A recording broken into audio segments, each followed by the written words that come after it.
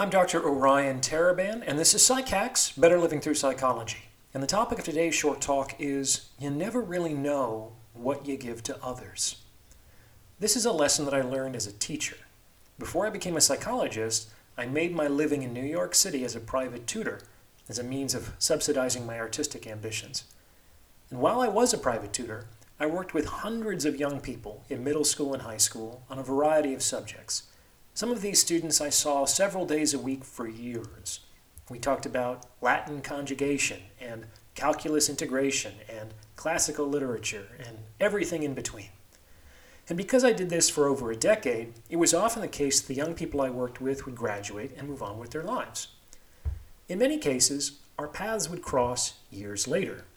And in the course of catching up, I was consistently surprised to learn what those students remembered from our time together. In every case, they had forgotten the Latin, they had forgotten the calculus, and they had forgotten the classical literature. Everything that I thought I was there to teach them had since faded in time.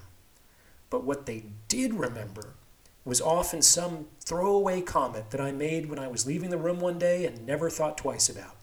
For whatever reason, that comment really spoke to them, and they've never been able to forget it all these years later. And that's what I taught them. All the years I was working with them, neither one of us really knew what I was teaching.